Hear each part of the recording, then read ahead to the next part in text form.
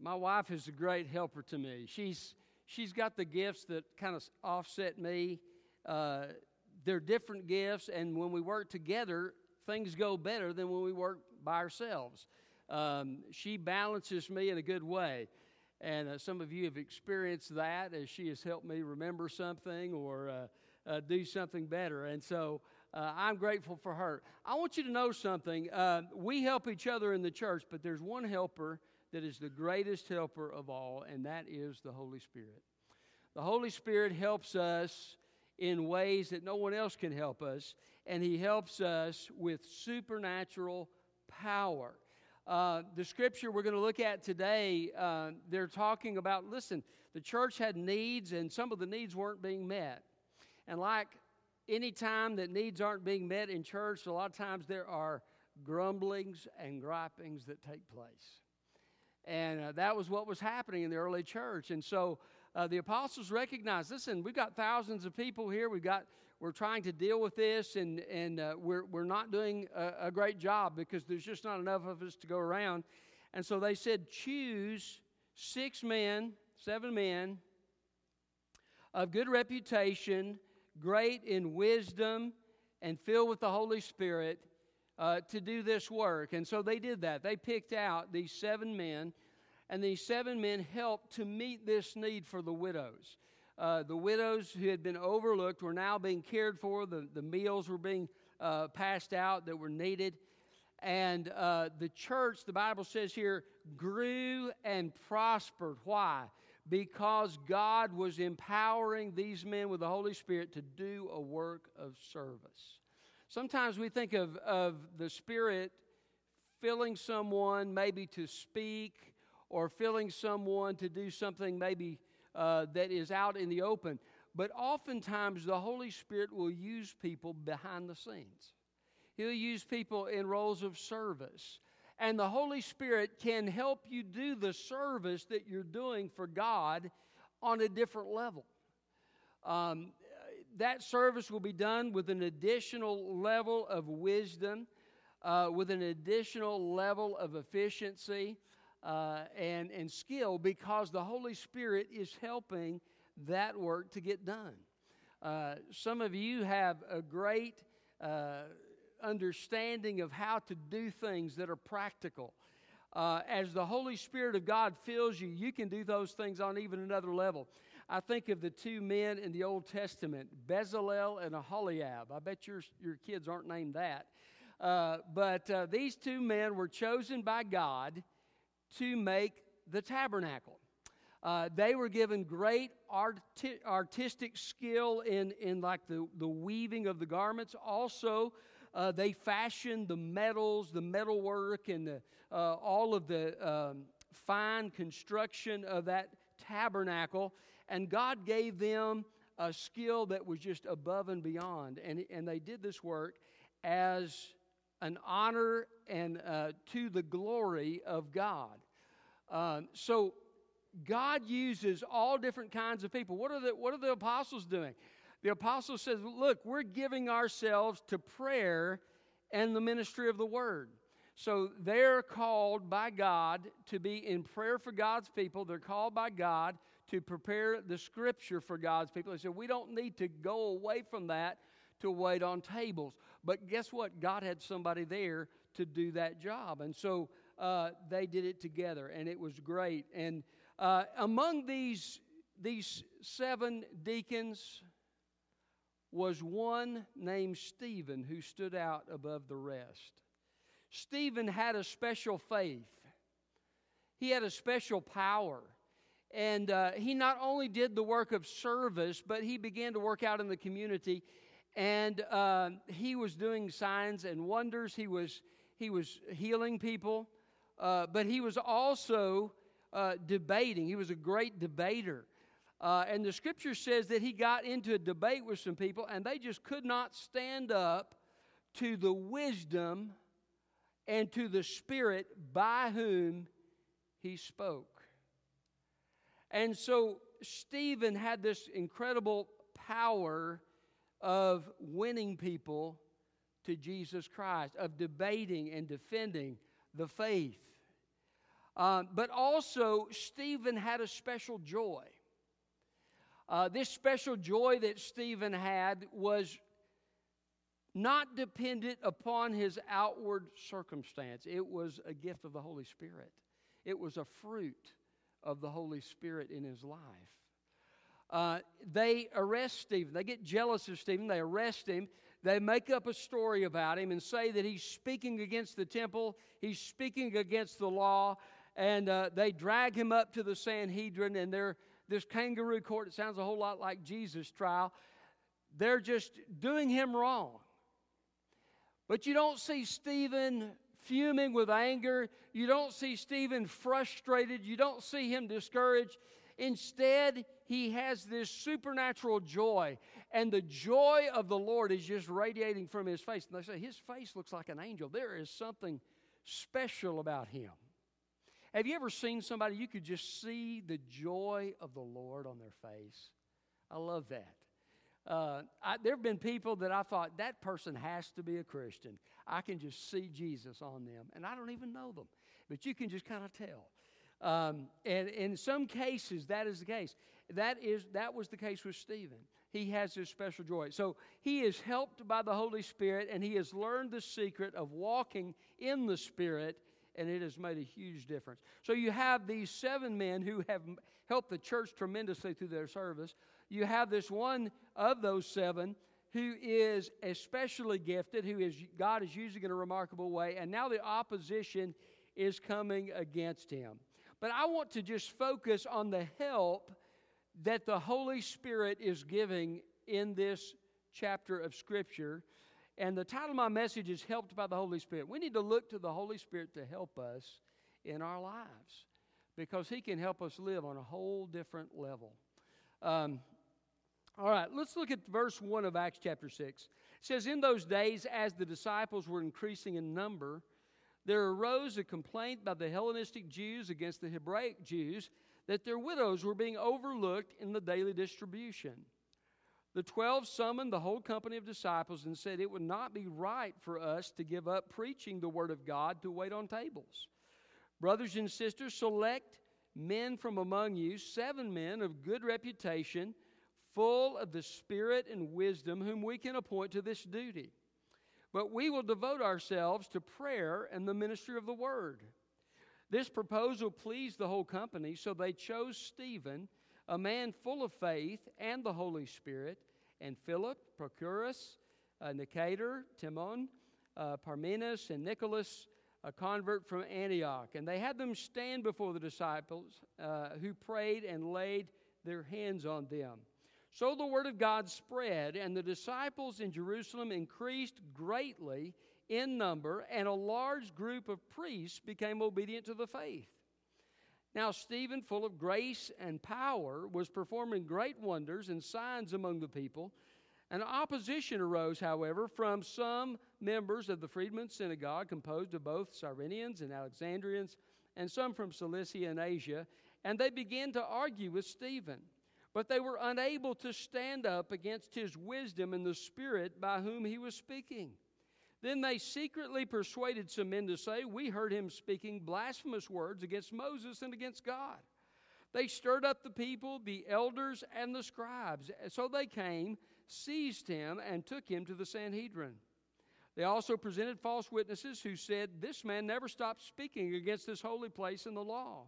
For we heard him say that this Jesus of Nazareth will destroy this place and change the customs that Moses handed down to us.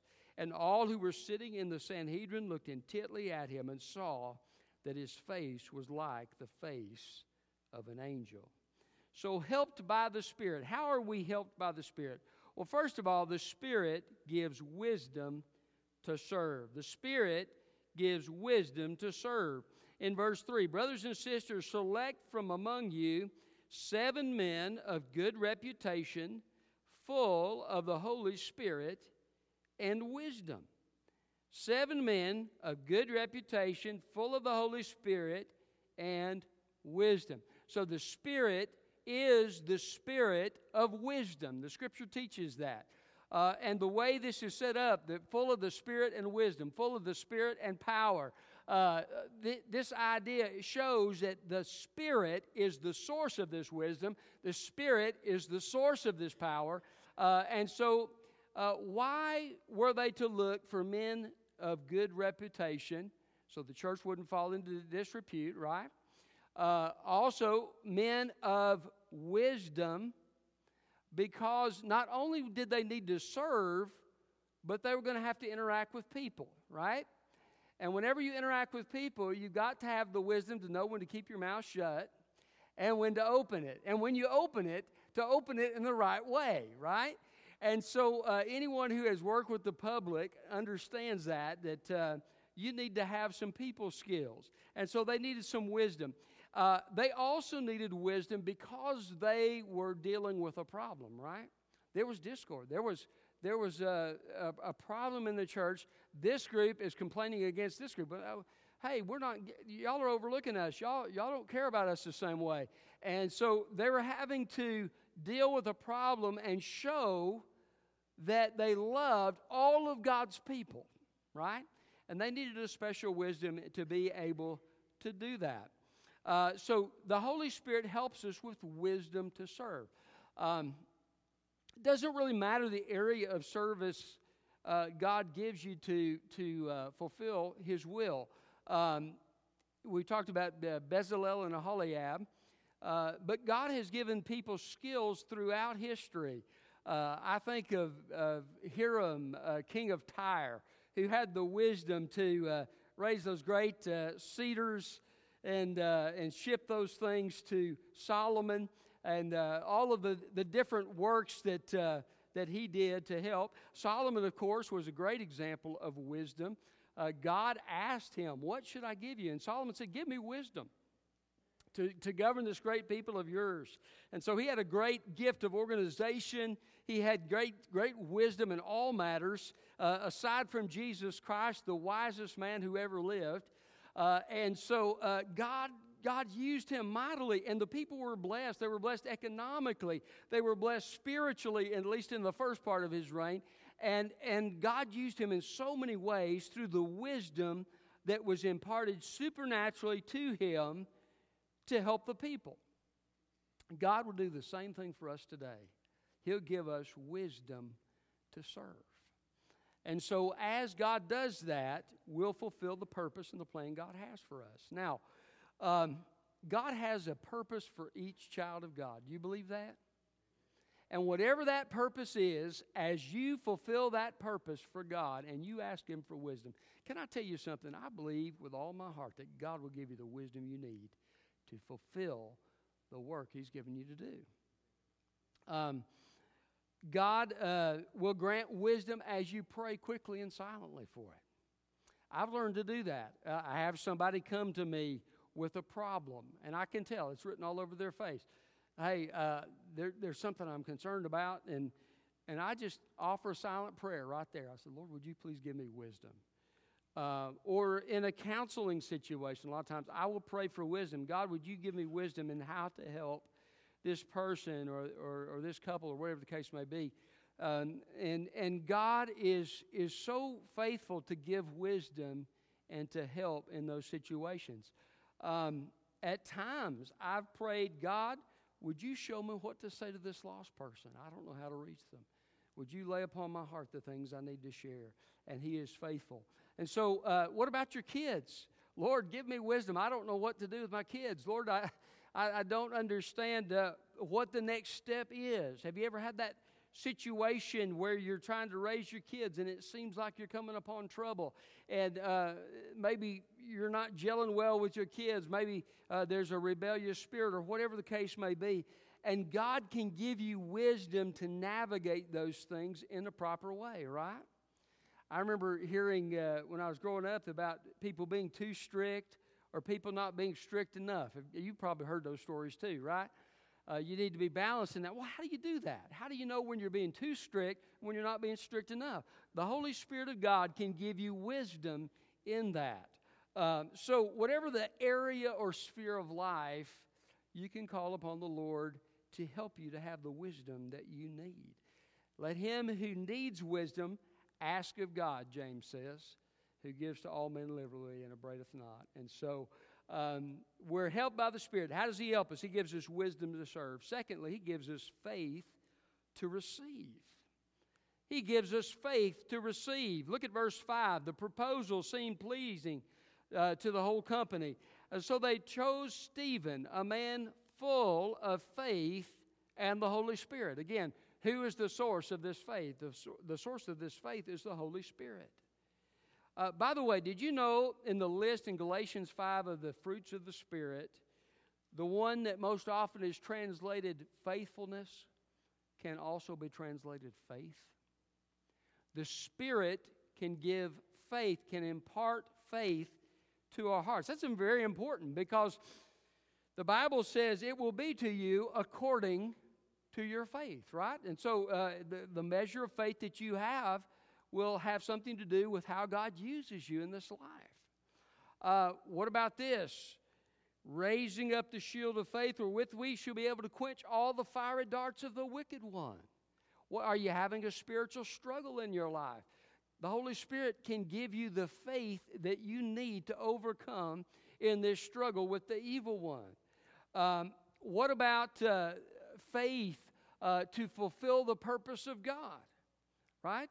I think of Gideon. You know, he's hiding in the wine press, and the angel appears to him and says, "Hail, mighty man of valor," and he's looking around. Are you talking to me? And, he's scared to death. He's hiding in the wine press, and he says, "Hey, you're a mighty man of valor. God wants to use you to deliver the people." Talk about overwhelming. It must have just blown his mind to hear what God had in store. But can I tell you something? When God gives you something that is overwhelming in your life, He can supply the power to do it. And that's what He did with Gideon. Of course, Gideon did deliver the Israelites from the Midianites in the power of the Lord. And God can use us. And I remember when I first was asked to preach at Youth Sunday. I was a freshman in high school.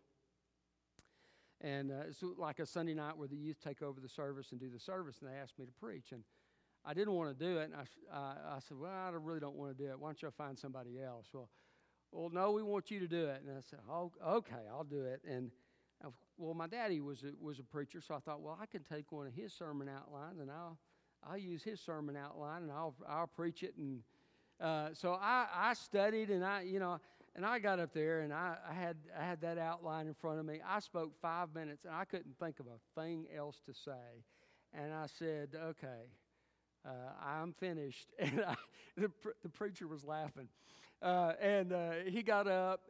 But can I tell you something? I remember thinking, I am never going to do that again. But did you know God took me through a process by which He prepared me to be called to preach? And he has been faithful.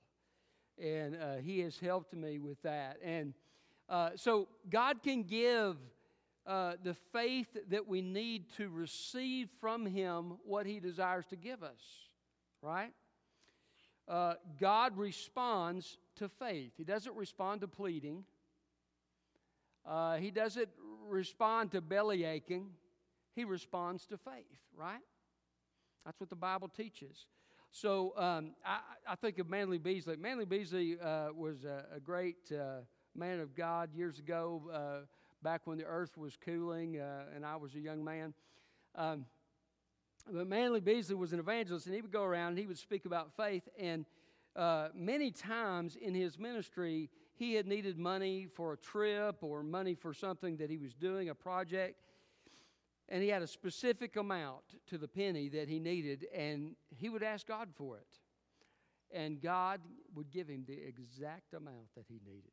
Sometimes it was in several installments before he got the exact amount. One of them, he's going through, God told him to go preach this revival. And he said, "Well, God, I don't have the money for the plane ticket." And He said, "That's not your concern. I've called you to go to the airport." And he didn't have any of the money. And by the time he got to the airport, God had he'd come across some people who had given him money, and it was the exact amount he needed for the plane ticket that he was going to buy. By the way, this same man had 6 terminal diseases at the same time. They told him he had 6 months to live, and by the grace of God, he preached for over a decade after that. God didn't heal him. He still had the terminal diseases, and he would go to doctors in these local places and get checked out. They'd say, well, we don't understand how you're alive. And he says, well, let me tell you, it's because of Jesus. And he would begin to witness to them, and they'd come to faith in Christ. It was a great thing. So he had the faith to receive from God. Listen, our God is able to do all things, and if we'll trust him, he will come through. All right. So helped by the Spirit. How are we helped? He gives wisdom to serve. He gives faith to receive. Thirdly, he gives power to reveal. He gives power to reveal. Look at verse 8. Now Stephen, full of grace and power, was performing great wonders and signs among the people. Okay? So he was filled with power. What was that power for? It was to reveal who Jesus is. You know, the Bible says that the god of this age, speaking of Satan, has blinded the minds of those who believe not. There is a spiritual blindness. You're not going to just talk to somebody in human wisdom and win them to Christ. God has to do a supernatural work to open their eyes to the truth. Okay? So, this spiritual work is done. The power to do this spiritual work is done in 2 ways. One, it's done in the individual. I can remember that first message that I heard where I realized I was lost, and I could sense the Spirit convicting me, and I knew I was lost, and it was a very powerful thing in me. But guess what? God also used the man who was speaking, right? So on both sides of it, he was using the preacher, but he's also using the Spirit's work in my heart to open my eyes to the truth. And through these signs, what do signs do?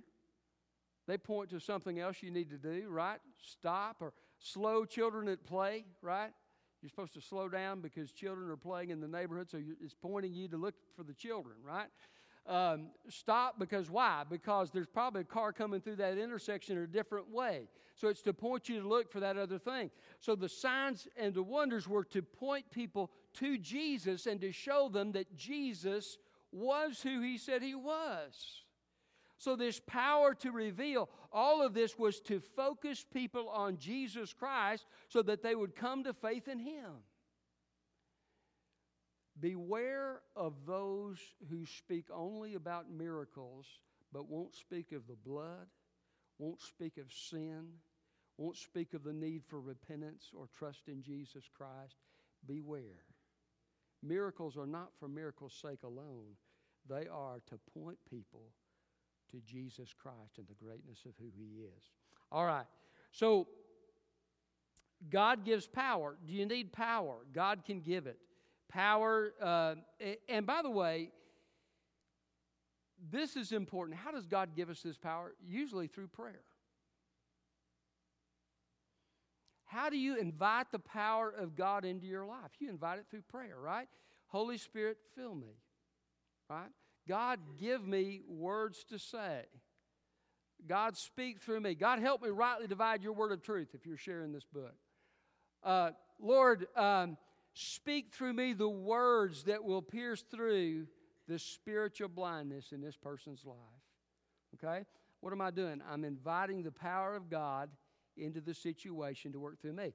Now, God's given you gifts. He's given you talents. All of us in this room have different talents and different gifts that God has given us. Some of them are spiritual gifts. But can I tell you something? You can have a spiritual gift, but then you can have a spiritual gift that is specially empowered by God. And it's on a different level. So Stephen had this power to reveal, and because of that, he was greatly effective. So helped by the Spirit. How are we helped? He gives wisdom to serve. He gives faith to receive. He gives power to reveal. He gives enabling to speak. Look at verse 10. I love this. They were unable to stand up against his wisdom and the Spirit by whom he was speaking. Stephen was being led by the Spirit of God. I like apologetics. Apologetics, if you don't know what that is, apologetics is basically the study and the art of giving a good answer to people who doubt the Christian faith. Okay? That's what apologetics is. But there's one thing to know an argument. It's another thing to be empowered by the Spirit. And when you're empowered by the Spirit and He enables you to speak, I remember,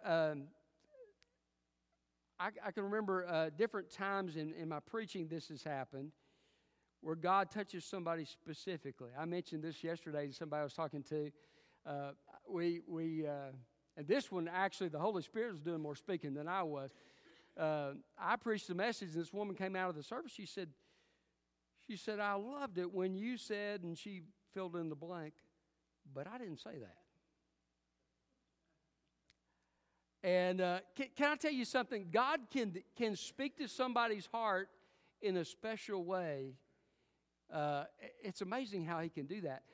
There was another case. I was witnessing to a man, and I felt led to share a story. And I was like, Lord, really? I need to share that story? I don't really understand why. But I shared the story. And I began to see a little tear form in the man's eye. I thought, what's he? I don't know how it touched him, but somehow it touched him, okay? It was a Holy Spirit thing. The Holy Spirit knew what he needed to hear. There is something supernaturally powerful about being led by the Holy Spirit. I pray for that. I don't always do that the way I need to be doing that. I remember there was a man in a previous church in the revival I've described there who was lost, and his aunt had been praying for him, and he and his wife began to attend our church, and they were there for about, I think for probably about a month. And he came up and gave his heart to Christ. His wife gave her heart to Christ. And we had a meal after the service, and he told me at the meal, he said, it's like you've been speaking directly to me for the past month. He said, do you know what's going on in my life? I said, I don't have a clue what's going on in your life. I said, that's the Holy Spirit. He's been speaking to you through me, but I don't have a clue what's going on in your life. You see, that's the power of the Holy Spirit. When He enables us to speak, invite Him to help you speak. You say, well, I don't know how to speak. I hear a lot of people tell me that. And God may not call you to speak, and that's okay. But don't think that you can't share Jesus with somebody just because God hasn't given you an ability to speak.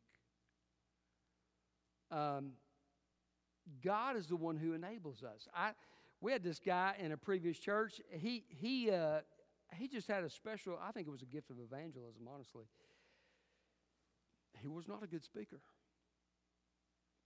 But he just had this way with people, and he'd connect with people.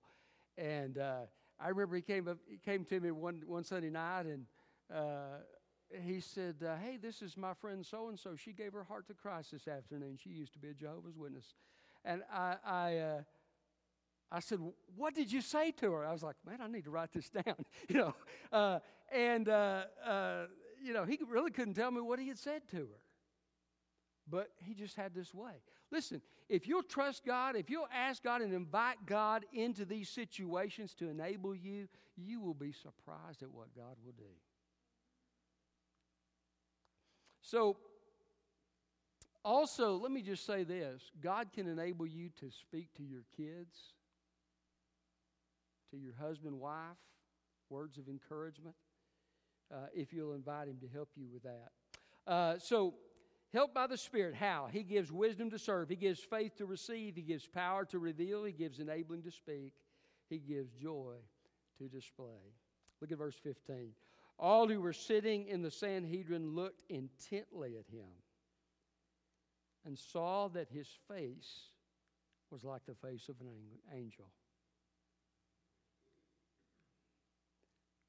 There is something miraculous about the person who can have joy when everything's going wrong. I don't think we need to be phony as Christians. I think we need to be honest about where we are, and it's okay to grieve, and it's okay to mourn loss. It's okay to be discouraged. The psalmist certainly was honest with God about what he faced. But God can impart a joy that this world can't give. And He can give it right in the middle of those circumstances.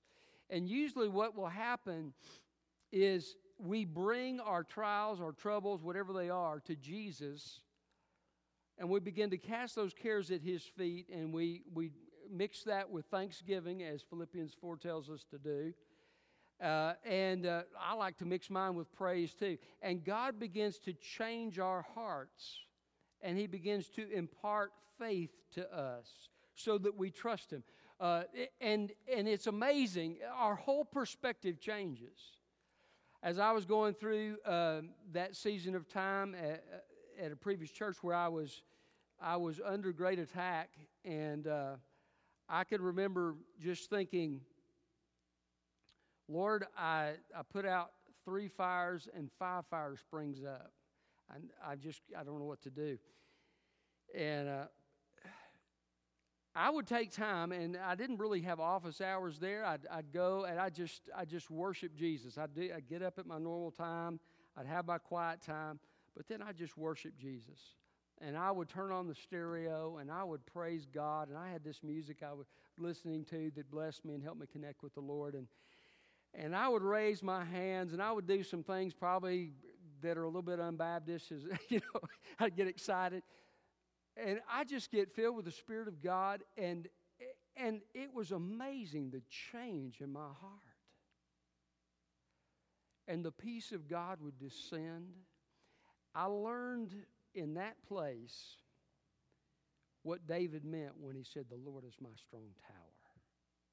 He lifts me up. He's the one who exalts me to that high place." Because it was as though I was enveloped in this place of security where the Lord was. And the mountains became little molehills.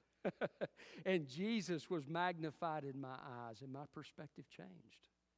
And I could have joy. Now, I'm not telling you I was that way all the time, okay? I struggled.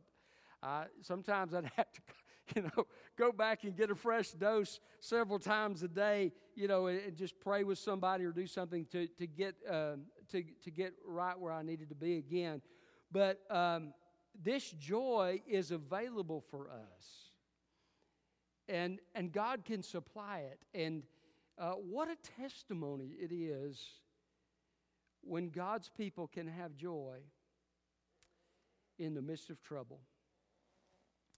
I've seen some godly people over the years who have loved the Lord and have been filled with joy in a hospital room. There's one evangelist came and spoke at my school years ago when I was in Bible college, and he'd had heart trouble. They put him in the heart wing, but he was just filled with the joy of the Lord, and he was witnessing to everybody that came into his room. And God brought him through to the other side, and one of the nurses was saying, I have never seen anybody have this much joy being in as bad a situation as you're in. Why do you have this joy? And he was able to tell her about Jesus. He won 5 people to Christ during his stay in the hospital because the joy of the Lord was showing on his face. Listen, there's something powerful about that, something supernatural about it, and the Holy Spirit is the one who helps us with that. He can restore our joy, restore our soul, right? He is the good shepherd. He leads us in green pastures, and He restores our soul.